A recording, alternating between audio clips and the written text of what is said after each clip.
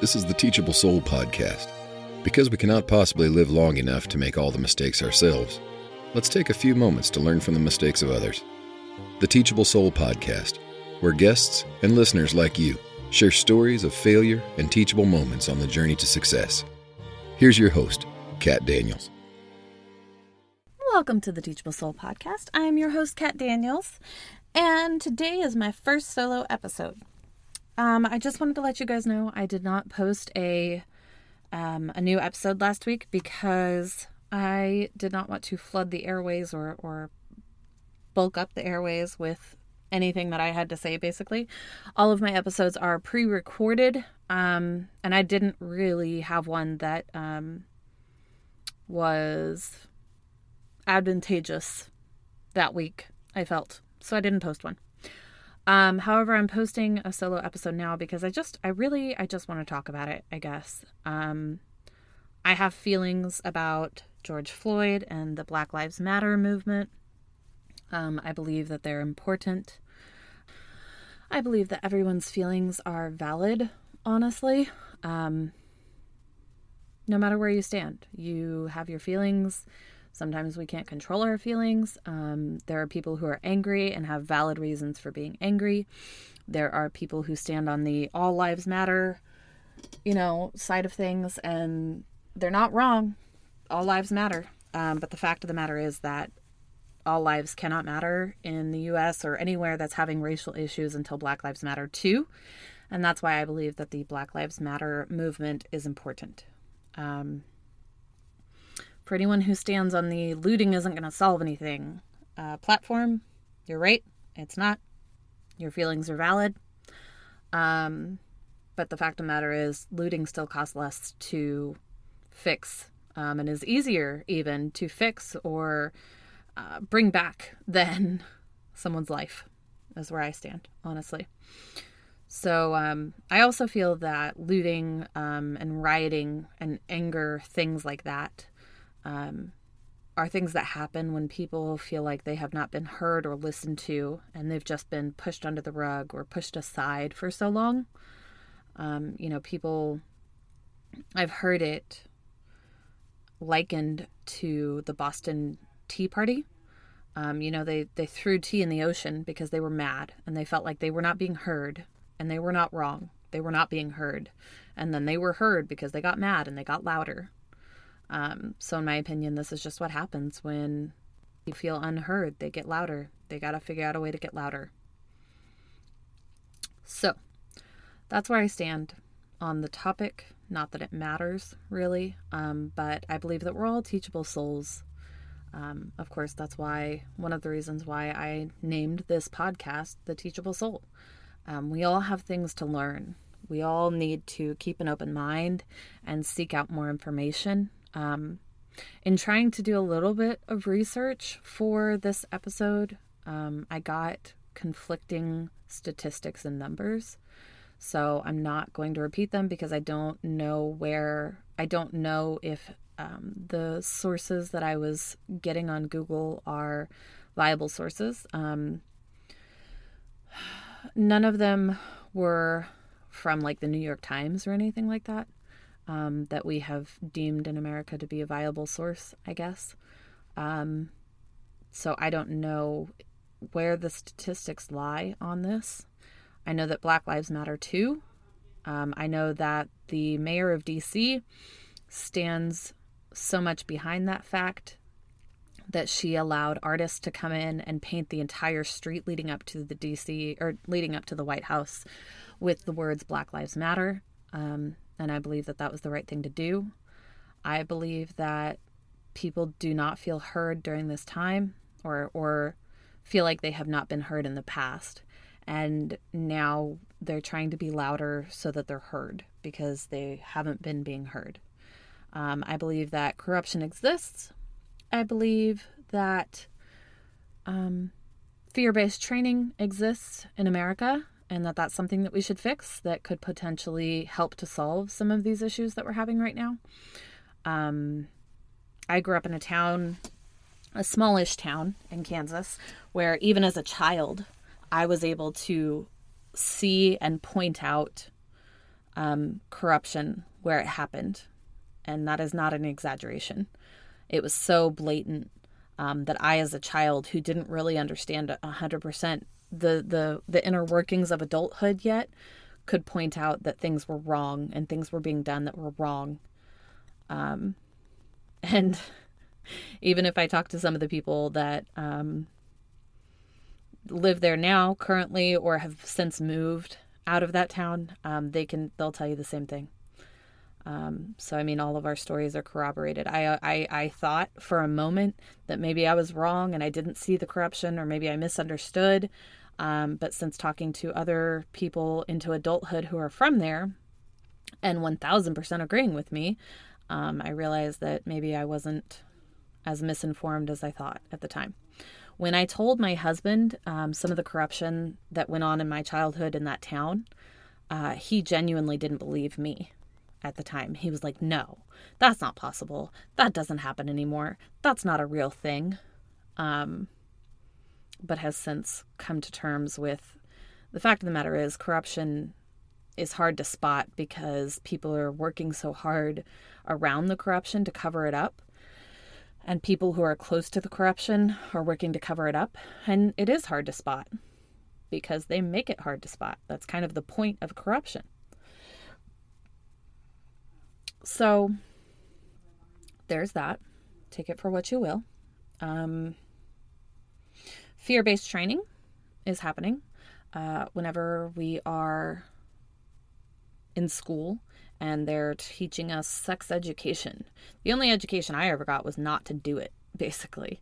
And if you did do it, these are the horrible, horrible things that can happen to you if you do. You're going to get an STD, or you're going to get pregnant and have to choose between abortion, adoption, or keeping it, which is a horrible, horrible thing.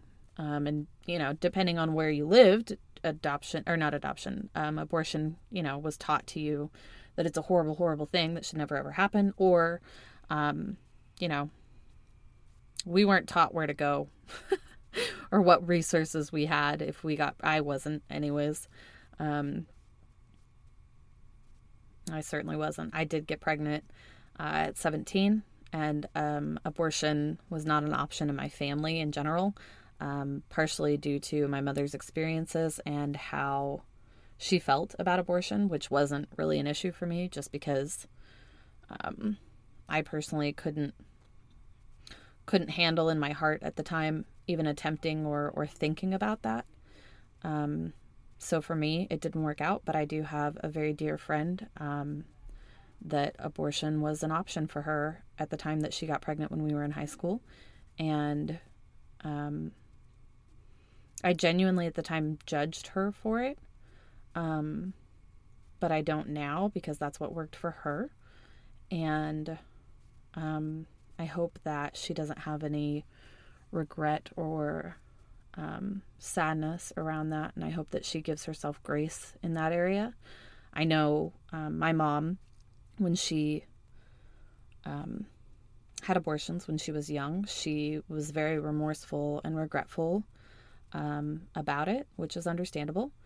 But especially going into adulthood, I think it got harder and harder and harder for her to deal with or handle. But she also, lived in a time where she wasn't given many resources either about counseling afterwards or during or before. We were all very much grown up in fear-based training. And I believe that police officers are still trained in fear-based training. I know that my husband, who is not a military police by any stretch of the imagination, but he is in the military, was definitely trained with fear, 100%. And, rules have changed now, of course, but I can still definitely, without a doubt, say that he was trained with fear-based training. I can say that a lot of military in basic training are still, they're still using fear-based training as a tactic. I don't know for sure, not being someone in the military myself, I don't know for sure how many de-escalation tactics are taught to them. I don't know if they're taught to them. I don't know. I don't know if police are taught de-escalation tactics. I hope that they're being taught that, but I'm pretty sure they're not. in my opinion. That is just my opinion. But I think that if they were taught de-escalation tactics and not just fear-based training, then there would be a lot more differences than there currently are. Another thing that I wanted to talk about was the internal work to fight systemic racism that we need to do. I did not know before moving to the Baltimore, Maryland area that a lot of the neighborhoods that exist still today exist in the way that they exist because of segregation and the way that the neighborhoods were built so far back ago. We still have the fact that we can still say that we have black schools, we can actually just say that like it's a normal, regular thing, should tip people off that there is a problem. Black neighborhoods, black schools, the fact that those are still things is kind of an issue. Trevor Noah came out and said he works, I don't know if you don't know who he is the host of The Daily Show now, and he's from South Africa. And he came out and said that in the past 3 years that he's been here in America, he's been stopped maybe, I think it's between 5 and 7 times. I don't know the exact number. But I can say that I have only been stopped 1 time in the past 12 years. That's a long time. Mind you, 2 of those years was spent in South Korea. But even if you say I was stopped 1 time in the past 10 years, and it was because I was genuinely speeding and doing something wrong, and then I was let off with a ticket, or without a ticket, I was let off with a warning. Sorry. That's sad. And it's even sadder to me to think that some people are stopped just more than once a year, honestly. I think once a year would be an acceptable range, maybe, for everybody, if that's even a possibility. But still, the fact that people are being stopped and being harassed during the stop, and what I mean by being harassed during the stop is that they're being asked to get out of their car for no reason. What is that? Come on. So yeah, if you don't know that racism is happening, or if you think that racism is not happening, it's probably just because you honestly are white. If you've ever seen that video where they have everybody, a bunch of college kids, I think it is, stand up in a line, and they're gonna race, quote unquote, is what they present to them. And so they all stand in a line waiting to race, and they're like, all right, take a step forward if you had both parents in the home your whole life, and take a step forward if you were given a car at the age of 16, and take a step forward if you were able to get a job, or you didn't have to get a job before the age of 18. Take a step forward if this, that, and the other thing. They list off a bunch of different things. But basically what winds up happening at the end of it is that there are people who are given more opportunities in life than others. And so it is a very wonderful visual representation of the opportunities that some were given and the steps forward that they were able to take before other people. If you live in Baltimore, there's a chance that if you're black and you live in Baltimore, there's a chance that you live in a neighborhood where the nearest grocery store is an hour's walk away. And there's a chance that you don't have the ability to afford a car. At best, you can take a bus to this grocery store and either work there or get better food than the corner store near your house can provide, because it's just a corner store and not very many options to begin with. But these are things that I would not have been able to know if I did not move to Baltimore or the area, the Maryland area. I've never lived in Baltimore, sorry. But if I did not move to Maryland, period, I would never have known that. I would never have known that existed. I would never have known that the streets and the neighborhoods in Baltimore, that the streets and the neighborhoods in Baltimore were built during the time of segregation and therefore still are segregated. So I can understand how a lot of people still think that this isn't an issue because they've never experienced anything like that themselves. I get it. But we all need to keep an open mind, and we all need to create safe spaces for people to tell us their experiences.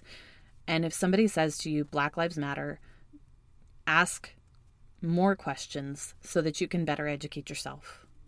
And don't come back with, yeah, well, all lives matter. And don't come back with, well, looting is bad, and so you're breaking the law. You shouldn't do that. This is just try to understand that this is what happens when people are sick of not being heard and are sick of being pushed aside and their issues not being validated. They genuinely have valid issues and valid points, but this is what happens when they're ignored completely for so long, okay?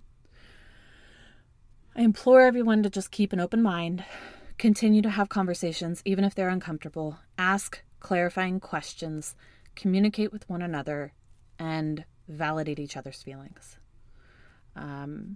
As teachable souls, we all still have a lot to learn. And the last thing I want to say is that we can all fix this and do something right now to make changes in our country. There's a website right now that's called 8can'twait.org that I implore you all to go check out.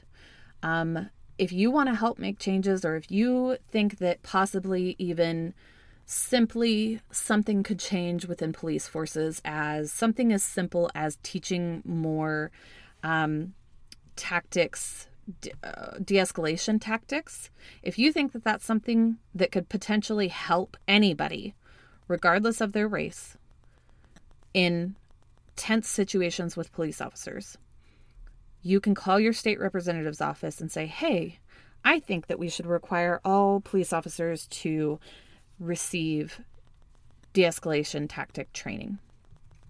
If you think that banning chokeholds or strangleholds is something that could potentially help all human beings in tense situations with police officers, that's something that you can call your state representative's office. Guys, it just takes a phone call. It's not that hard. And your state representative, if they get enough phone calls about these certain laws that we think should be in place, they have to create a document that then goes through a process to be put on a voting ballot so that the majority of the state can vote it into place and pass it. All lives matter. Black lives matter too. And all of these things that are on this website require de-escalation, duty to intervene, require warning before shooting, requires exhausting all alternatives before shooting, ban shooting at moving vehicles, require use of force continuum, require comprehensive reporting, or even just to require all use of force to be reported. All of these things are things that can help all human beings, and that should probably have already been put in place anyway. I stand with those who are on the Black Lives Matter movement because all lives matter. They do, and that includes Black lives. I love you all, and I hope that you will all continue to be teachable souls, and I hope that you will call your state senator or representative's office and talk to them and ask them to put these things in place. Again, that website will be in the description below. You can click on it, called 8can'twait.org. And I'm looking forward to the next 2 weeks' episodes because, by the way, it's going to be surrounding Father's Day. I have 2 episodes where one I speak with Drexel Deal, who wrote a book called The Fight of My Life is Wrapped Up in My Father. He is from the Bahamas. His book is phenomenal. If you get a chance to check it out between now and then, I highly suggest it. He has an amazing story, and he has written the book where he tells his story and even other people's story, but he actually backs it up with a bunch of research and data and statistics and numbers as well, that I find highly interesting personally. And then the one after that will be with a PhD, a gentleman who has a PhD, and he and I talk a lot about family dynamics and fathering, and just parents and kids and things of that nature. So because I lost my dad last year. This is my first Father's Day where I'm only going to have my father-in-law to celebrate with. And I'm hoping to kind of make it all about fathers because I know how important they are to society. So I love you all, and I hope to help you guys. And, if you guys have any comments or anything, you can go find me on Instagram or Facebook or email me at theteachablesoul@gmail.com. You can also find me at the Suck It podcast with Derek, and we kind of talk about some things and add some humor to things. And it's definitely the opposite of this. But I love you all again. Thank you for listening, and you'll hear me soon.